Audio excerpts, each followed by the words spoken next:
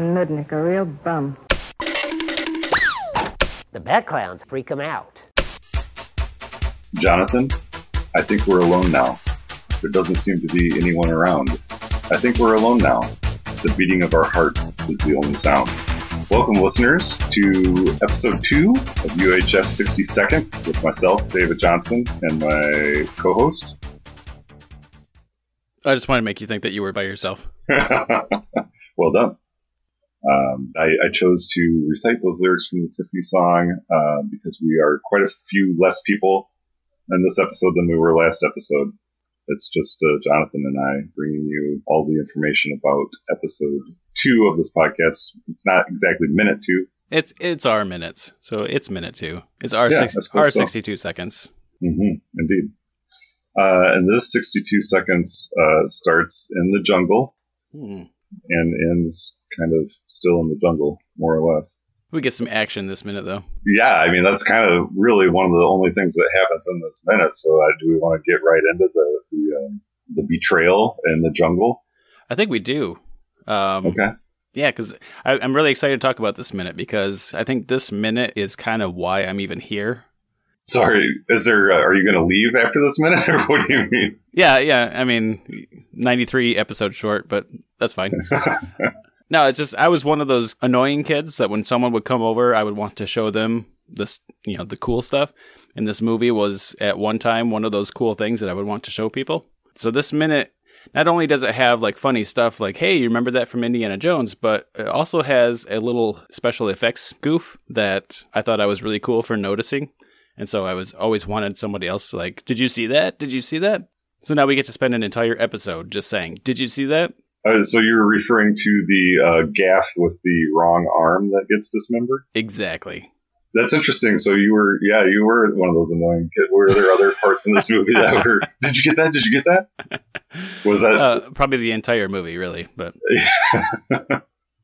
well, I gotta say, I'm glad that we didn't watch this together as kids, because if we had, maybe this podcast wouldn't be happening. I don't know. Shut up. Yeah, I don't remember because I had watched this movie so much from an early age. I feel like there's several things in this movie that I knew and then as time went on forgot and then rediscovered again in preparation for the podcast. Of course, I was listening to the commentary and Al points out the incorrect prop and I was like, oh, yeah, wait, I do know that. All right, so for those who are listening and haven't watched the movie, which I hope that's not anybody, this is the familiar shot from Indiana Jones where the guy's going to betray him, he's going to shoot him, and then he turns around and whips him. But in this case, he whips his arm completely off, and then we see it fall to the ground, and it's not the same arm. He whips his left arm off, and his right arm falls to the ground. Mm-hmm. So I was actually disappointed when I listened to the commentary because... yeah, Weird Al definitely makes it sound like it was a goof, like it was the wrong arm. And that kind of made me sad because I always thought forever that that was part of the gag. Yeah, it made it even funnier. Yeah, because it's like it's ridiculous that he strikes out with his whip and the guy's arm kind of just falls off. Yeah. which is pretty funny. And then the cutaway shot on the ground, it's the wrong. Al blames it on Jay, the director, right away in the commentary, which is pretty funny that Jay was not able to communicate correctly with the props department. So, especially because, they had to talk with the props department to rig the clothing up to fall away on the left-hand arm, but then why would they provide him with the right hand? Maybe there was somebody in the props department that was like, you know what, I'm going to help these guys out. This needs to be punched up a little bit. It's almost there, but this is going to make it a lot better. So somebody in that props department was really on point, I guess. Right. We all know that Weird Al, all of the video stuff he's done, he loves dismemberment and, chopping heads off and stuff. But somebody in the prop was like, yeah, but there needs to be a reason for the joke. It can't just be body parts all over the place. Yeah. It's the wrong body parts. Well, howdy there, partner. Have you ever wished you could master the delicate art of the bullwhip? If you answered yes, then look no further than the Buster Ulysses Trail and Whip Institute of Pastoral Eccentricities. Here we can teach you all the ins and outs of the whip, including taming wild animals, swinging over obstacles, disarming opponents, and even the subtle art of seduction like that fedora-wearing fellow in the picture shows. But that's not where our selection of classes end. Oh no! We also teach trailblazing, cattle herding, wood carving, totem construction, woodland creature population control, tent pitching, and of course, knife fighting. So sign up for classes today by calling 555-BUTWIPE. Ah, dagnabbit, now we're gonna have to change the sign again. Cletus, why do you keep thinking of these dumb acronyms? You know, I do want to mention one other thing about Red Hawk, who's the guide number 2, I guess. When his arm falls off, when he kind of backs away and runs off screen, he actually does a pretty good job of selling that he only has one arm. It reminded me of when we were guessing on Spider-Man Minute, and we were talking about Dylan Baker kind of having a problem with selling that same kind of a gag in Spider-Man 2 as Dr. Connors. Yeah, where he's kind of like half trying to hail a cab with his arm that's not supposed to be there. Yeah, and this guy is a virtual nobody, I guess, because I didn't bother to look for this minute what his name is. So he will remain a nobody on this podcast. But he sells it a lot better than Dylan Baker. Yeah, I did find his name. Let's see if I can find it because... See, I have Guide 1 and 2, and now I can't remember from my notes which one is which. Well, so Guide 2 gets dismembered. We had named him in episode 1. Guide 1 was Alfred Molina, and Guide 2 was Red Hawk. Okay. So or Jeep, I guess we called him Jeep. I call him Jeep. As long as my notes are okay and goes along with that, then I think that's Joe Restivo. Oh, of course, yeah. Yeah, of course. But he is hard to find any info on. I think this is the only thing I could find that he did any acting in. He's actually, more of a production type person. I literally couldn't even Google and find a picture of him. The only way I could figure out who was who from the names and, which one was Guide 1 and Guide 2 was from the other guy, Tony Salome, that I actually found, like a YouTube video of him doing some stand-up or something like that. Oh, really? Well, I guess the other guy is the other guy then. I literally couldn't find any likeness of him to compare to anything. Interesting. Let me ask you this. Have you ever been in a jungle? No. All right. You? No. Let me ask you, have you ever taken someone's arm off? No. I was waiting for the follow-up. Oh, the first time you'd asked me, return the favor. David, have you ever taken anyone's arm off? No. Oh, okay. Also, there's another fun gag in this minute of all the animal noises in the jungle. If you listen closely, there's cows and cats and sheep and things like that mixed in with the regular jungle noises, which is fun. Now, to go with the wrong hand joke, it would be funny if we actually saw a sheep and we heard a moo or something like that. Like this jungle is all screwed up. Like the opposites jungle. Yeah, I like that. Yeah. Or it's like really dry and then not human. Then I would expect that when we see the Weird Al character and then it shoots to a different character and then we come back to him, all of a sudden his jacket would be on backwards or, there'd be some like craziness going on. Well, he is going to wear his jacket backwards in a future minute, actually. Yeah, it's true. This jungle is crazy, though. Do we want to talk about any of the on-screen credits that we see, any of the names that pop up in this minute? Yeah, because these are a lot of fun characters coming up, and we'll talk about them more as they come up. Yeah, who do you want to start with? We'll go chronological or whatever fits your fancy. Yeah, I guess chronological, yeah. Kevin McCarthy, we have first. Unfortunately, we're not going to get him to be able to appear on this podcast for an interview, being that he passed away a number of years ago. So that's a really big bummer. But Kevin McCarthy plays R.J. Fletcher, and probably most famous for Invasion of the Body Snatchers, both the original and the remake. But I also noticed that he was on Weird Al had him on an episode of the Weird Al Show at one point, credited as the mayor. So it's kind of fun that Weird Al kind of had some of these people back again. I'm sure I saw him in other things too, but I never saw the Invasion of the Body Snatchers. But I did see between this and Inner Space. I've never seen Inner Space. What? Yeah, I don't know. Oh man, Well, we will not be doing Interspace Minute, but maybe somebody will at some point. Do I need to look into Interspace? I would say yes. Maybe other people would say no. I don't know. But, I mean, you got Martin Short. I saw Martin Short, and that Martin Short alone is probably enough to make me bite. Martin Short and Meg Ryan. Okay. Next we have Michael Richards. We do.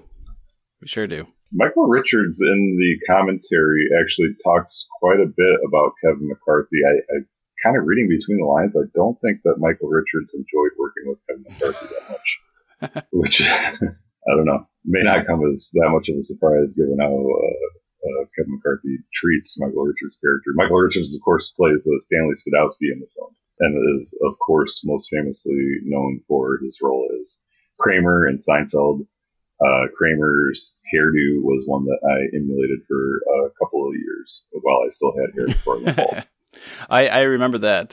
Now, if anyone characterized you as a Kramer, I mean, was that just a hairdo, or was that a character you were kind of going for? Or yeah, no, it was interesting. I was still living at home when Seinfeld was on for the most part, like in high school and whatnot, and it was kind of like, it wasn't an off-limits show, but it was kind of frowned upon. So I didn't actually watch Seinfeld a lot at the time, but I was super into the character of Kramer, and I, kind of tried to dress like him when I could, and I was kind of tall and lanky like Michael Richards, and I did a couple high school dramas and definitely tried to like bring some of Michael Richards' physicality to my performances, probably not very successfully.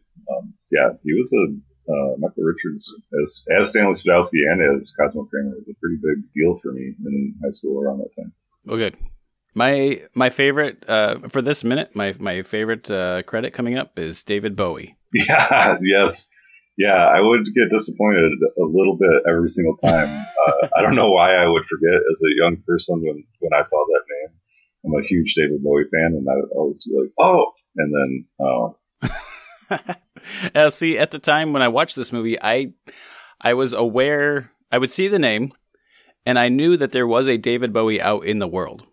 So I really didn't know if this was him or wasn't him, because I kind of thought that he didn't look the same, but that's as much as I knew. Like, I had no definitive anything to go off of.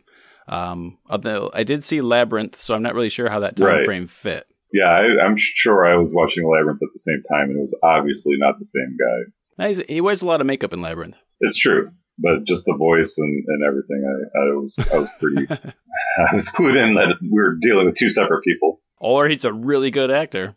Well, yeah. One interesting credit for David Bowie. He was in A Few Good Men, which brings us to Aaron Sorkin, and I just want to bring up Aaron Sorkin to a piece of my life. Yeah, Harvey Bilchik. Yep, Harvey Bilchik. Which I don't really know how. I don't know who made the decision to put these credits in what order. Maybe are they appearance? Maybe, I don't know. No. Yes, I was just surprised not to see Harvey Bilchik's credit. Stanley Brock next to, the uncle and the aunt together, I guess. Oh, yeah, sure. Yeah, she comes a little later on. So I'm not sure. I think it has to do with your agent. And, of course, you always want to be as close to the top build. I don't really know what kind of order. It's not in alpha order. It's in Crazy Jungle order, probably. Well, they don't have the credits matched with the characters matched with the actors, but if they did, we would imagine that it would be like Kevin McCarthy as Stanley Spadowski, and be like, I don't know what's going on. Anthony Greery, who plays Philo, would be next, who was at the time had been a big deal on the soap opera General Hospital. That's kind of a weird casting choice. I thought they had somebody else in mind for that. They did. We'll get back to that in a later minute because it's also skipping my mind right now. Oh, I think I remembered, and I think we will save that for another time. And yes, I really want to wait to talk about these guys until later, but we've got Trinidad Silva and Getty Watanabe. I don't know why I keep tripping over that name, but as Raul and Cooney. We will definitely be talking about those guys later. We're going to save those guys for later? All right. I think so, unless you have something super pertinent. Well, Cannot wait. It can't be that pertinent because they don't actually appear in this minute. So. Although we do have a lot of animals, I guess Raoul, maybe he supplied some animals that used other animal sounds for this scene. Yeah, this whole thing could be happening on the set of Raoul's Wild Kingdom, possibly. Maybe this whole movie is within Raoul's Wild Kingdom. I like that idea. We'll have to try and build up a case for that as the film progresses. But speaking of progressing, our characters in this minute have been. Are we really I just feel in this segment, are we going to use minute? Everybody out there listening, you understand that this isn't actually a minute. It's more than a minute. It's an ultra minute, okay? We are shoving 62 seconds into a 60-pound box. Or, I don't know, a 60-second box. Yeah. Yeah. So in this ultra minute, our characters are progressing through the jungle after the dismemberment, which is hilarious. And nobody seems to care. Nobody seems to care, really. Even the guy who loses his arm just seems kind of mostly surprised, and that's kind of it. I just, it is. I know we're just kind of going through this, but yeah, when he backs up, it's pretty funny. He just, like you say, he just looks surprised, and then he just backs up. Like, where's he going? Just go back to his wife and just be like, "Hey, I lost another arm today." Yeah. He just bails on the thing. I don't know. Like, there's no communication. I guess you can't go pointing guns around without consequences. There's another question. Have you ever pointed a gun at somebody before? At somebody? Well, no, not pointed a real gun at a real person. I have fired guns before, but only at targets. I have pointed toy guns at people. Okay. But not in a sense that they thought it was a real gun. So, no real threat. I guess the closest I've ever come at pointing a gun at somebody was my aunt and uncle got me a really cool BB gun pistol when I was younger. And it was like full on like metal and very heavy, like the same weight as an actual pistol. And this is like before you had to have an orange cap on the barrel or anything like that. It was really cool. And it was kind of like a high-powered BB gun pistol, and we had this metal barrel back behind the shed in the back of our property, and I wanted to see how powerful this BB gun was. I thought I could shoot a BB through this old rusty metal barrel. Mm-hmm. And for whatever reason, I had my sister in tow with me, and she was watching the proceedings, and I fired at it, and nothing happened. I didn't even see a dent, and I was very disappointed. So I got closer, and so she went closer to see what was going on. And it didn't even dent it again. So I got right up within, I was probably 4 inches away from this barrel, and my sister was standing right next to me and shot the barrel, and of course it ricocheted off and hit her in the eye. Oh, geez, you shot her eye out. Yeah, it was a little dicey for a few minutes, but she's totally fine. She can see out of the other eye. So. Oh. Yeah, good times. Lost another eye today. Yeah, lost another eye today. Yeah, she just kind of backed away, surprised looking, and just kind of... just a little bit of dab of blood on her shirt. Yeah. No big deal. Surprisingly, it was the other eye that fell out, the eye that didn't get shot. Have you ever seen someone take their eye out?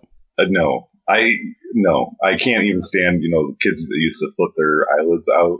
That thing. Know what I'm talking about? That's actually more graphic. I knew somebody when I was younger who had a glass eye, and he took it out. I didn't actually. I guess it's the trick of the question. I didn't actually see him take the eye out.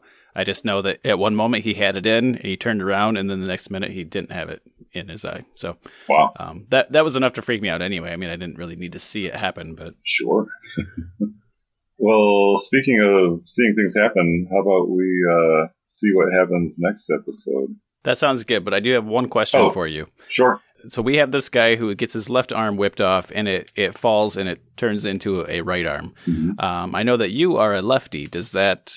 I mean, do you feel slighted by that at all? That the left-handed people are underrepresented again, or get No, it doesn't bother me that much because it is a bummer being a left-handed person sometimes, but I don't do everything strictly left-handed. Like I play bass right-handed, and now that you mention it, I guess it bothers me a little bit. I know what that means, but really, if you're right-handed, your left hand is actually doing like a lot more intricate stuff. Yeah, I know. That's the only thing, I can think of, Jimi Hendrix famously strung his bass the other way, and Doug Pinnick from King's X, I believe, too. That's your one-handed guitar player. I'm not sure how that would work. I'm sure there's a YouTube video for it somewhere. Well, we know, if you're from the Nigel Tufner school, you can play with your foot. Yeah, well, there you go. Yeah. I think that's it for minute 2. Minute 2. Follow us on Twitter at UHF62ND. Come check out the Town Talk on Facebook, the Facebook listener group. Stay tuned.